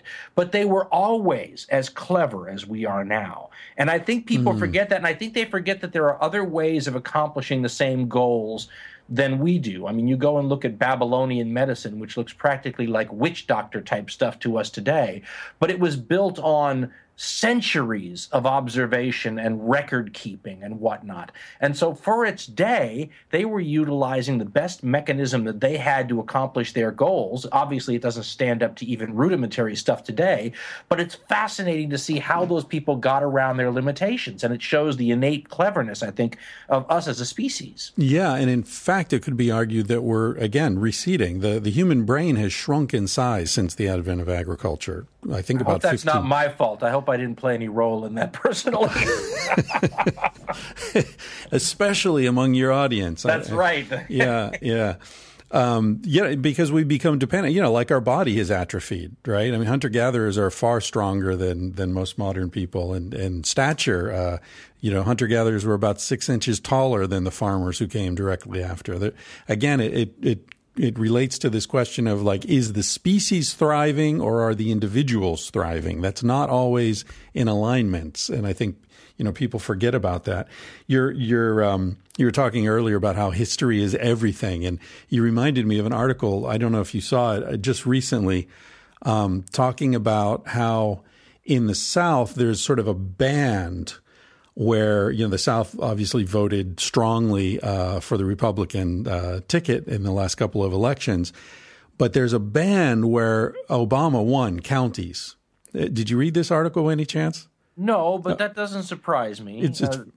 Yeah, well, it's fascinating. So there's this band, and it runs across sort of parallel to the Gulf of Mexico, the coast, but 50 to 100 miles up north. And it sort of runs across several states. There's not a river or anything there. It's not a long. And the explanation is that 200 million years ago, that was the coastline.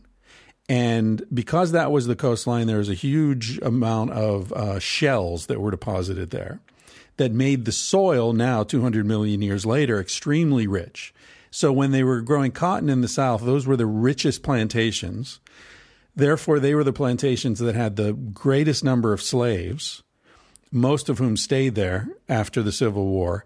And so there's a very high population of black people in those particular counties.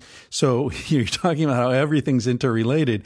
It's like, well, okay, the Democrats were, or Obama anyway, won this county because 200 million years ago, this is where the coastline was.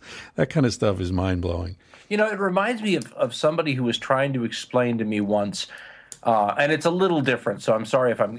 I guess your show allows for tangents, but but they were talking to me about how astrology, Western astrology, might be true, and he wasn't talking about the horoscope in your paper or the ability to predict the future. He was talking about mainly why does a Aries person seem like they're an Aries person, and I was very skeptical, but his theory was funny.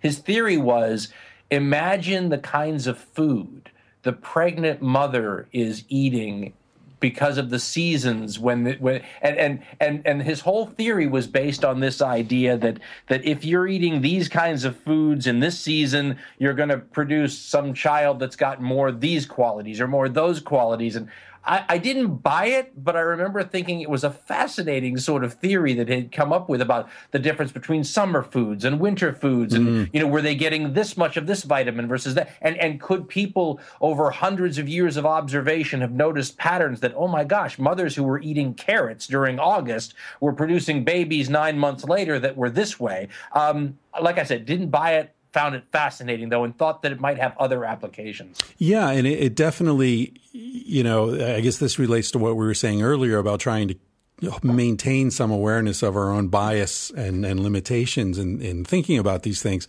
because that form of thinking that seems to come out of left field actually has a lot of legitimacy.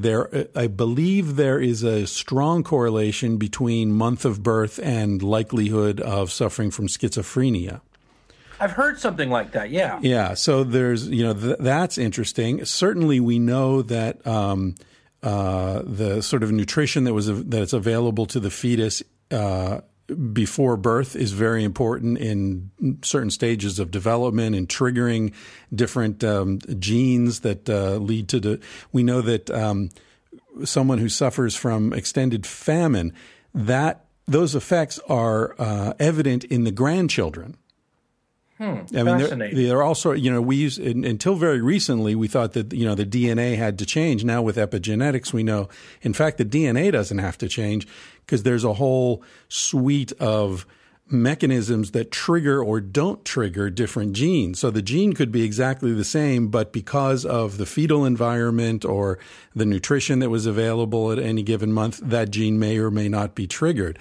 All sorts of really interesting things. So yeah, in fact, what you were talking about, what was it? Malcolm Gladwell, I think, wrote about this in one of his books where he talked about how kids born in a certain month where they're not past the cutoff date to be in the next year's batch. So they're a little bit older than most of the kids in their grade tend to do much better. I was the opposite, so that explains a lot. Exactly. Thank you, Christopher. Well, you think about it, when you're 8, right, like being a couple of months older than the average in your group, you're going to do better in sports. You're going to be, significantly ahead of the game. It's a huge difference. I agree. Yeah, definitely interesting. So yeah, that way, I don't know about astrology, but it definitely, that way of thinking can work.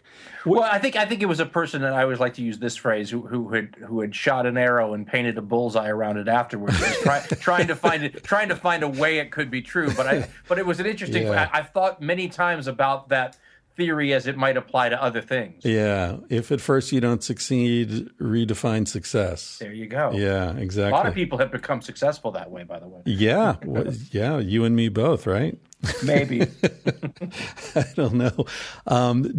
Speaking of success, do you have a day job or are you a full-time podcaster? I am a full-time podcaster. Congratulations, man. You know what? I don't know. I don't know how I could do this and anything else. And I'm not sure that's because the job is so incredibly intense or I myself am so unable to multitask. But I think this is the only way I could do this. Yeah. Why? Because you wouldn't get enough sponsors? I'll give you an example. I'm getting a lot of people who are throwing opportunities my way because of the podcast. I think whenever you get a halfway decent sized audience, people see that as a way to, you should write a book. You have all these listeners already. They'll buy the book. It'll work out great. But I can't figure out how to write a book and do the podcast. I can't figure out, I'm one of those people where I'm working on this podcast. That's all I can think. I have 2 podcasts, as you may know, and I can't figure out how to balance the 2 of them. My wife can do 75 things in a day, and I can hardly do one. Yeah. There's got to be an evolution. I heard Sir Ken Robinson talk about that once, where he said it was an evolutionary thing. And when you think about the fact that I don't think if women couldn't do a bazillion things, I don't think they'd get anything done, because I think the children would simply keep. I mean, if I had to take care of the kid, that's all I could do. Yeah. Whereas my wife can take care of the kid and do 50 other things. I'm in shock just watching her, and I can't do anything like that. Well, maybe it's because I was younger by 6 months than everyone in my class. That's probably it. Yeah. And you're an Aries. Yeah, but I'm not. But okay. It might have helped me if I was. You seem like one. That's what matters. I was a Scorpio. The one that really makes no sense to me is the Chinese horoscope. I'm a snake in that. I'm a tiger. But it's like, and my wife's a rat. And in our relationship, that sort of makes sense, because she's my wife's a rat too, and I'm a snake, so it makes sense too. Yeah, but isn't it funny that we know that, Christopher? It is funny. Well, we don't believe it, but we know it. My wife is more of a scientist than I'll ever be. She's a psychiatrist. She's has huge rational capacity, but she gets a newspaper. The first thing she looks at is the horoscope. And that and the obituaries, but you know why? Because that's the one part of the newspaper these days you didn't read the day before. These days, I half the stories I turn to my wife. I go, I read these 3 days ago, and not the horoscope, not the obituaries. Yeah. Well, I wish I could say that, but in my wife's case, it's because she's witchy. She's a bruja, as they say in Spanish. She's more of a shaman who went to medical school, but people, I did the 100th episode of this podcast. I had her on as the guest, which was a lot of fun, very unusual. Anyway, I wanted to ask you, you're talking about the workload. I do 2 podcasts as well, by the way. But so Well, I know, and I'm trying to write a book. Oh, God. Yeah, I've blown through the deadline. Somebody, I don't remember, some famous writer said, I love deadlines. I especially love the whooshing sound they make as they go by. I remember that quote. That's fantastic, yes. Luckily, my editor he's wonderful. One time we were talking about, we were having lunch in New York, and I had already blown through 2 deadlines. And so I was, like you, I'm developing an audience with the podcast, and, I go on Rogan's show and Duncan and, with the whole community that we're both part of, which is very helpful because you pick up listeners, really smart people, and they probably would buy your book if you wrote one. So my editor's pretty relaxed, but I started to make excuses. Look, here's why I don't have the book. And he held up his hand and he said, Chris, listen, I know a lot of writers need me to pretend I care, but I really don't. It's wonderful in a sort of non-caring kind of way. Exactly. Coldly compassionate. It's the kind of caring every writer wishes for. Well, you wish for it, but then there's the problem of like, well, damn it, if you're going to be that flexible, I'm never going to get this thing done, Yeah. I'm going to blow through enough deadlines so that you will care.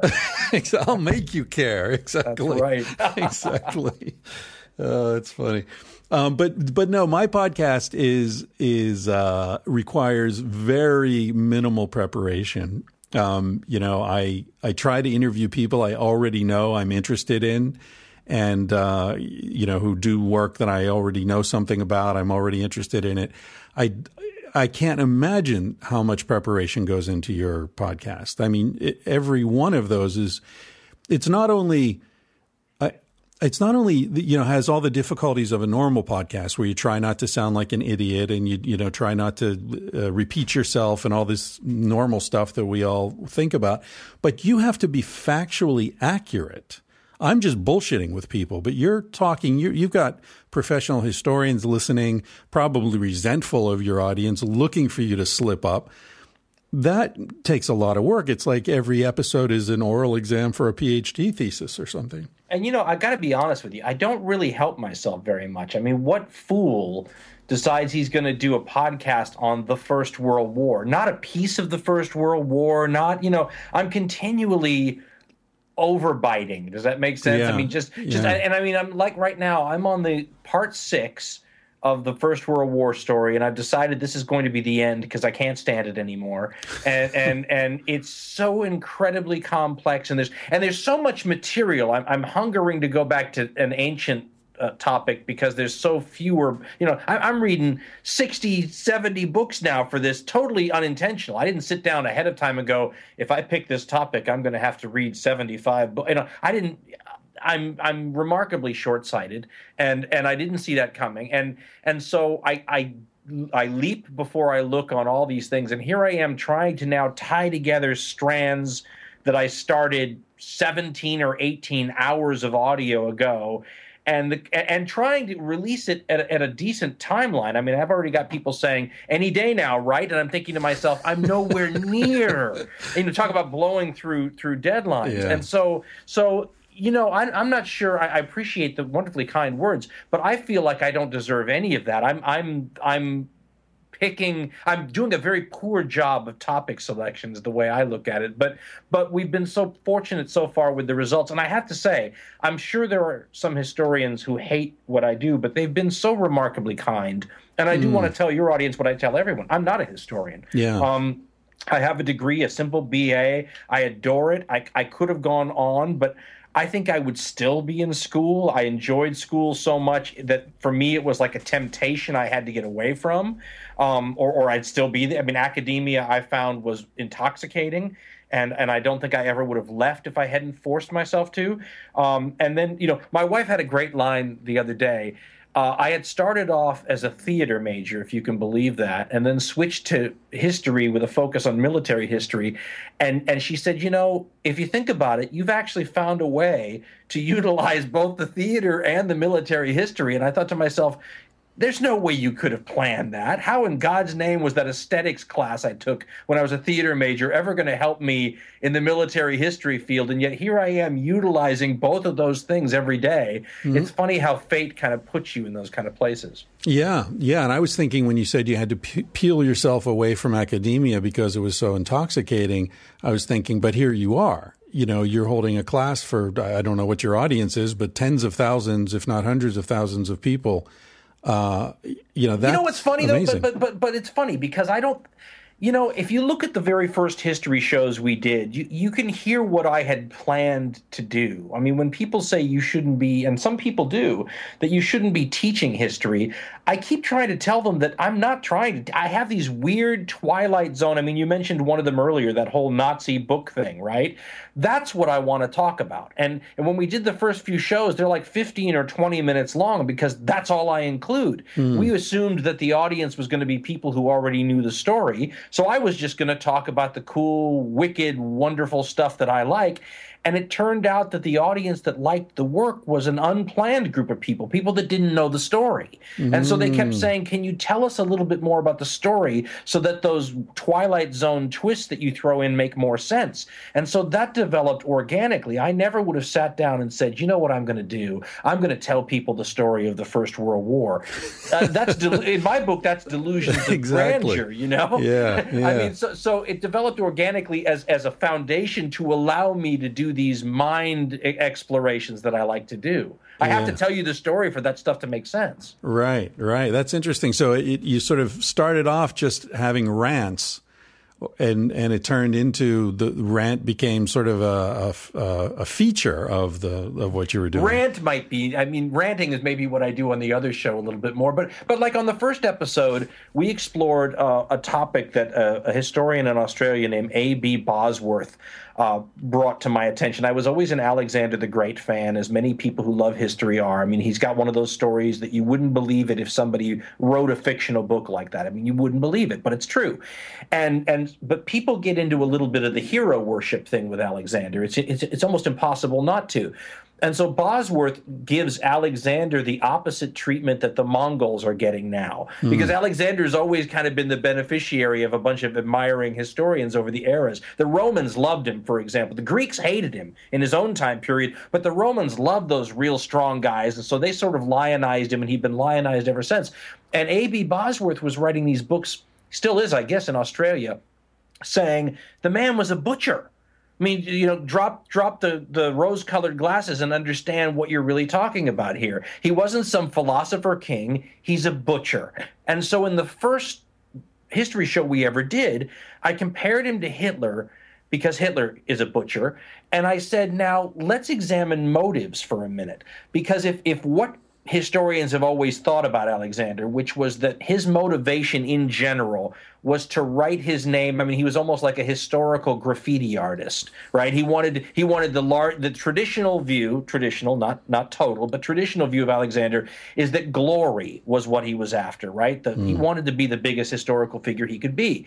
If that's your motivation for butchery, does that make you inherently kind of a worse person than Hitler? Because as evil as Hitler was, if you actually read his works, his butchery is a means to an end. And in his mind, his end is positive, right? I got to kill millions and millions of people to create a better world, but it's not to write your name larger in the history books. And so to me, I found that a fascinating thing to just talk about. But we didn't really tell you anything about Hitler or Alexander in that podcast. And so those are the kind of things I like to explore. We've had to up the amount of narrative history that we provide as a way to add the window dressing that makes something like that possible to talk about. That's fascinating. That's really interesting. It's a motives stuff. question, historical motives, I guess. Yeah, definitely. Good and evil, that kind of thing. Well, listen, I've taken up an hour of your time, and I know you're extremely busy, so I don't want to take up too much more. But I do want to ask you the sort of, late night listening to Pink Floyd smoke too many joints question, which is, if you could choose any time and place to live out your life, if you knew you were going to be reincarnated and you didn't have to worry about physical comfort, you weren't going to be a slave or whatever, is there a particular place and time that appeals to you? The one thing the study of the past kind of really reinforces is how nice we have it now. I mean, you talked about hunter and gatherer people being bigger and stronger and tougher and all that. Well, they're there that way for a reason, right? They have to be. The times require it. The life requires it. I think about myself, and I think I just couldn't even stand the dentistry 100 years ago, at the wimp that I am. So I definitely think of myself as being very fit to this modern era. I'm the opposite of the hunter-gatherer. I'm perfectly evolved to deal with 21st century life. And I wonder if maybe if you gave me the time machine and the dial went in both directions, if I wouldn't go into the future. And if only because I'd love to know what's hanging under the ocean off the coast of Egypt, and I'm not going to know that in my 25 years left to me or whatever. In other words, to tie a nice little bow on what we were talking about earlier, I'd love to find out. I want a history book from the future. I want to find out how a lot of this stuff that we're wondering about gets figured out, or conversely, I'd love to drag somebody back from the past into the now, or I guess somebody forward into the now and start asking them questions. I'd love a photograph of Alexander the Great. I just want to see, and not only would I look at him, but like one of the history professors I had always told us, when you're looking at old photographs, notice everything behind the subject. Yeah. Notice all the little details in the photo. Or if you're looking at combat photos, which of course, we military history majors did all the time, he goes, look at the eyes. Look at these people and realize what they're experiencing the moment the shutter on that camera was clicked and the circumstances they're in, and try to have some of that emotion of that moment bleed through to you through those people's eyes or the tautness of their facial muscles or those kind of things. So that to me is where I'd like to drag somebody from the past now, or I'd like to go into the future and read whatever passes for a history book 150 years from now. Yeah, that's I agree with you. In your World War I stuff, are you dealing with any of the poets, the British poets of World War I? Oh boy, I'm getting into that situation I talked about with you earlier, where I've got all these different haystacks now, and I've got to try to figure out what makes it in and what doesn't. And for those who don't know, World War I poetry is this wonderfully tragic.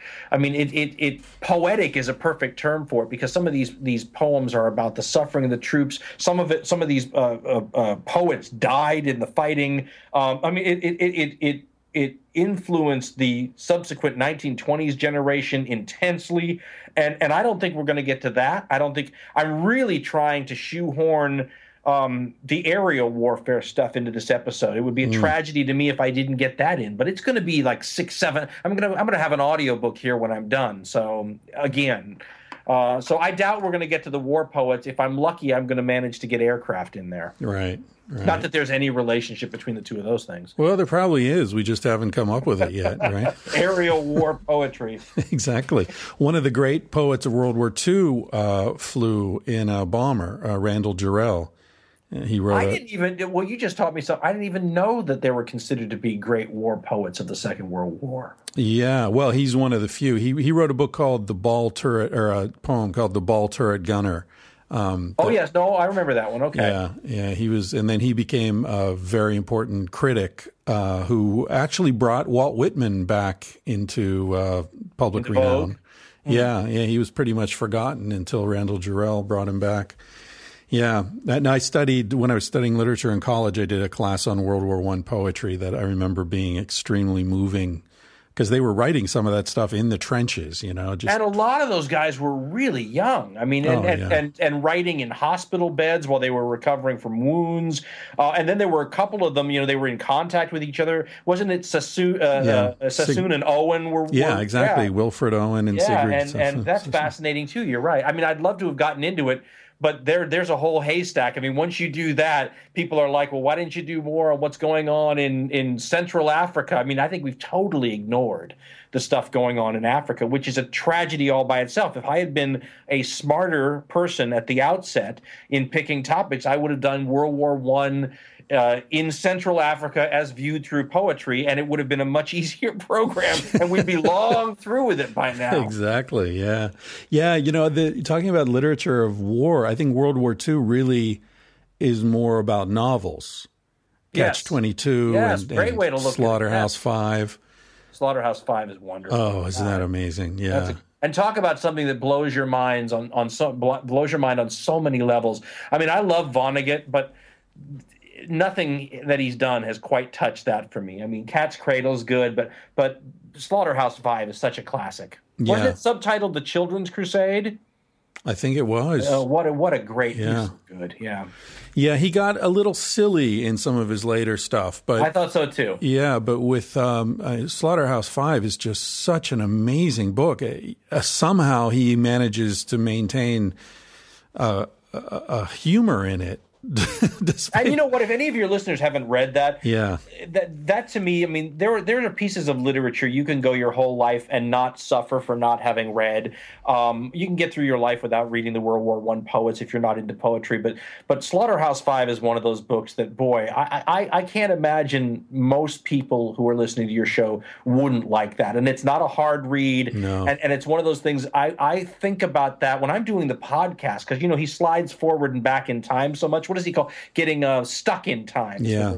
And if you're a history-minded person, that is just so intoxicating, that whole approach. And for those who don't know, Vonnegut was a prisoner of war in Dresden when Dresden suffered its horrific firebombing. And I read a biography of Vonnegut not that long ago, where he was talking, it was the biographer was explaining, I think it was only a year or two before Vonnegut actually died, and he had started a fire by accident in his office and nearly died. And he had almost wished, the author said, that he had, because he thought it would have tied a wonderful bow around his whole life, because he should have died in Dresden in the firebombing. So he ends up becoming an author who made his name writing about an incident that recalled the Dresden firebombing, and then he himself dies in a fiery accident years later, started by himself. I just thought, Yeah. And as an author, you're always looking for that narrative form, right? His mind probably was just searching for the out that really, with a nice exclamation point at the end, and then you write the end, and you're done. Exactly. Postscript from the beyond. Exactly. Well, if you ever do an episode or a series on literature of war, I'd love to consult for you on that. I would. Now that I know how well you know it, I'm steering totally clear of it. I don't need the angry emails. I get enough of them. Do you ever read Dispatches, the book about Vietnam? Michael Herr. No, I was going to say that the title rings a bell, but I've not read that. It's incredible. It's I would put it up there with the great war books that I've ever read. It's because it's written in the language of the time. It's in this sort of hip, the jargon and all that. Yeah, the jargon. It's like a hippie at war. It's really, but not silly, not ridiculous. But you know what? You and I are both of an age where we grew up in the near wake of that. And so for me, I mean, all the Vietnam War books we were reading, and really the first wave of those from participants started arriving after the mid-'70s, and they all were like that. I mean, whether it's Caputo's books or any of those kind of things, I mean, they all were in the jargon of the era. I think for people who maybe grew up in the 90s, that kind of thing will seem very dated and add fleshing out the elements of the times. But when I read it, it just sounds like us talking in the 1970s again. Yeah, well, that's the thing. It was a rock and roll war, and people forget that. So Led Zeppelin's Whole Lot of Love playing in the tanks as the tanks went. I mean, yeah, absolutely. Gimme Shelter. Yeah. Gimme Shelter is one of those. They use that in every documentary because it is so. There's something that's so poignant about it. Now I can't even listen to that song without thinking of like napalm dropping in forested areas. Exactly. Oh, man. Hey, it's been a lot of fun. Thank you for making the time for this. It was nice of you to ask, and I really appreciate it. Thank you. Yeah. Hardcore History, of course, is the best-known history podcast on planet Earth. And we're on par to get about 3 out a year at this pace. Well, there's a hell of a backlog, so I haven't listened to all of them, and I've been listening to you for over a year now. So life is too short to maybe devote your life to all that. But yeah. Well, but a lot of people. Vonnegut. Yeah, read your Vonnegut. And, a lot of people, I get I'm sure you do too, emails from people who, they clean offices at night or they work in a cubicle or whatever, and they can listen to stuff while they work. It's long haul truck drivers. Yeah. It is one of the really, and I, not that we should talk about this, but one of the reasons that the shows have gotten as long as they have is because people have told me they can handle it. Yeah. I don't know that I can handle it, but they keep saying, just do it. As long as it's interesting, keep doing it. And I hear from these truckers, for them, it could be longer, Yeah. Yeah. Well, you've been on Rogan's show, haven't you? A couple of times, yeah. I love Joe Rogan. Yeah, so I mean, the first time I went in there, I thought it was a 1 hour podcast, and 2.5 hours later, I was like, "What the hell is going on here, man?" Feed you all this coffee, and then there's no bathroom breaks. I did 6 hours with him on 2 different sessions, and you're just like, man, you get out of there and you're like sweating, and then he wants to take a picture. And yeah. Well, I've seen people in the middle of an episode say, "Hey, man, I got to take a piss." I'm like, "Okay, go ahead," and he'll talk to Red Band or Jimmy or whoever's in the studio with them, or they'll just like surf the web or whatever. It's hilarious. That may be Joe's greatest qualities: his ability to do 3 hours while drinking the whole time and not have to use the restroom. So. Yeah. It's a hunter-gatherer thing or a paleo diet thing. I think he's got a catheter and a tank under the table. Oh, wouldn't that be funny? We just need one more camera in the studio, the under-the-table cam, and he'd be totally exposed, literally. So next time, either you or I are in the studio, we'll have a little hidden GoPro, like on our boot or something. Oh, man. I wouldn't want to get on Joe's bad side, That's though. True. That's true. That's a good way to get hurt. All right. Hey, Dan, what's the name of the other podcast? Common Sense. It's the one that gets you angry about politics. You're talking about contemporary politics. Current events and stuff. Yeah, I think we're switching more to current events only because politics just it doesn't even get me angry anymore. I think it's just kind of sad. Yeah. And so maybe leaning more towards, somebody said to me the other day, it's almost sounding like a history show of very recent history, and certainly without all of the written sources and all that. But as politics becomes more of a farce, I think that for everyone's sake and my sanity and your sanity included, I think it's focusing more on current events and getting me hate mail from all over the world. Oh, good. You ever read Short History of Progress by Ronald Wright? I have read that, but when did that book come out? Oh, probably 10 years ago. It's a very short book, and he just looks at I don't know, half a dozen civilizations, the Sumerians and the Romans and the Greeks. And I love those kind of books. Yeah, it's a survey, and what he shows is that every single one of them, they're basically organic beings that follow a life pattern, and they all go through the same things. And you look at what's going on in American politics now, and if you look at it in that context, it's pretty clearly end of empire behavior we're in. It is clear, and you know what? I'm glad and people get angry when you say that. But if you pull yourself 500 years in the future, when all time compresses in an accordion-like fashion, and you look at the history of the United States, we have followed pretty profoundly the start off as a republic and move into this imperial thing, and watching the fiction continue with constitutions. And I mean, the amount of secrecy is a perfect example. I was just reading a whole big story on the current major trade deal that they're working on, and no one is allowed to even talk about it. You have to sign these papers. If you're one of these legislators, that you will never tell anybody what you read. And it's insane that the amount of secrecy that you could have in what's supposed to be an open republic. But to me, that's just part of the farce. We're only maintaining the fiction that we're what we were with the thinnest of veneers right now. And it's almost like, there's another historian, Charles Austin Beard, had a great line. And he said this years ago. He said, to be considered a dangerous radical these days, all you have to do is walk down the street spouting the sayings of the founding fathers. And when you go read those today, they sound so radical and yet that's who we are. As Franklin Delano Roosevelt said, we are the descendants of revolutionaries, and yet we're as anti-revolutionary a society now as we could possibly be.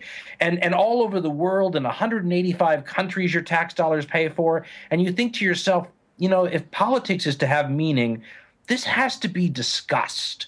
And the fact that we can have these political figures who engage in the minutia of politics while never addressing the elephant in the living room, no matter what your feeling about the elephant is. I never say the elephant should be viewed this way or that way. Just talk about it. Right. But that we don't even talk about it is enough to drive intelligent people, not just crazy, but away from politics. So when you say to yourself, I can't believe that we don't have that out of 300 million Americans, this is the best we can do for politicians, realize that the really intelligent, deep-thinking people look at that farce and say, why would I be a part of that? No matter whether they're conservatives or liberals or something that you can't even describe with those kind of terms, intelligent, deep-thinking, wise people look at that and just say, why? Yeah. I can accomplish a lot more good over here, wherever over here may be. Underwater archaeology. Right. Or astrology. Astrology. Exactly.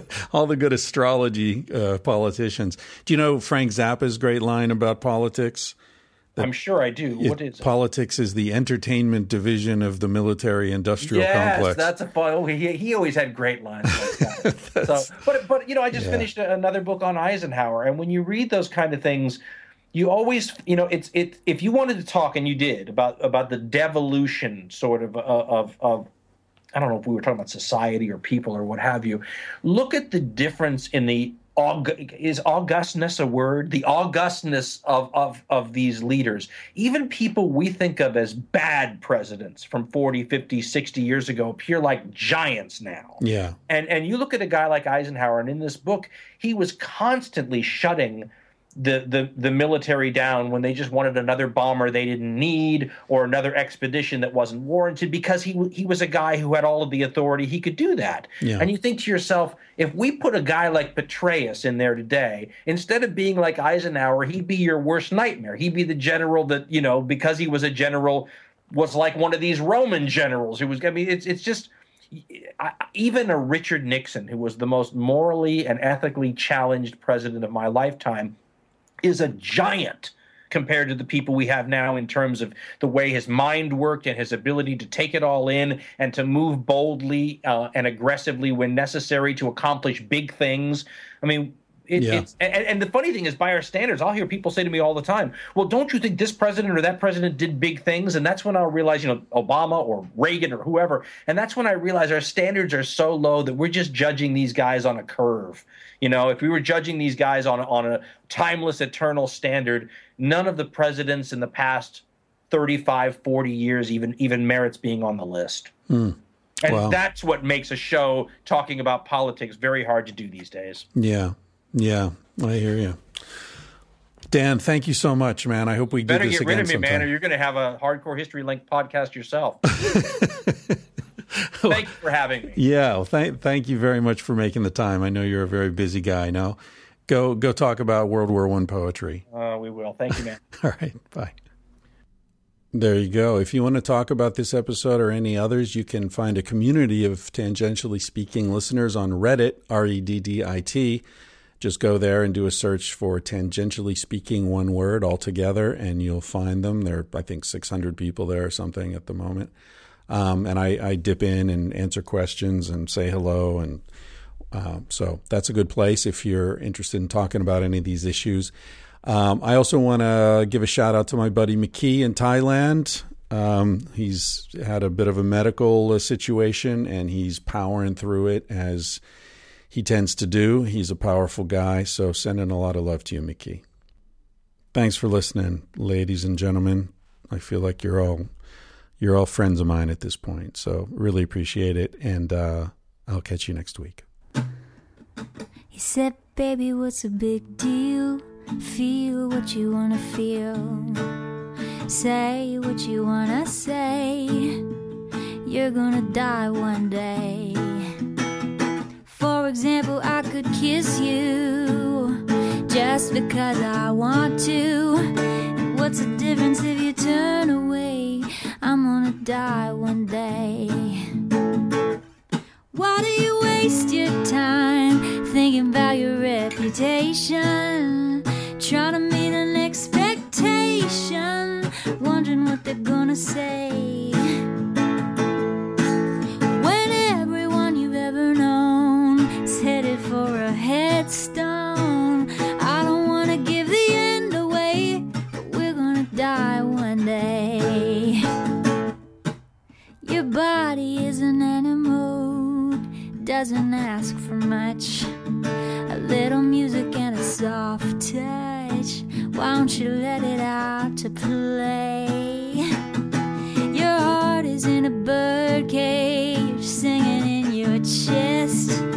You wanna shut it up but give it a rest. You're gonna die one day. Why do we waste our time thinking about a reputation?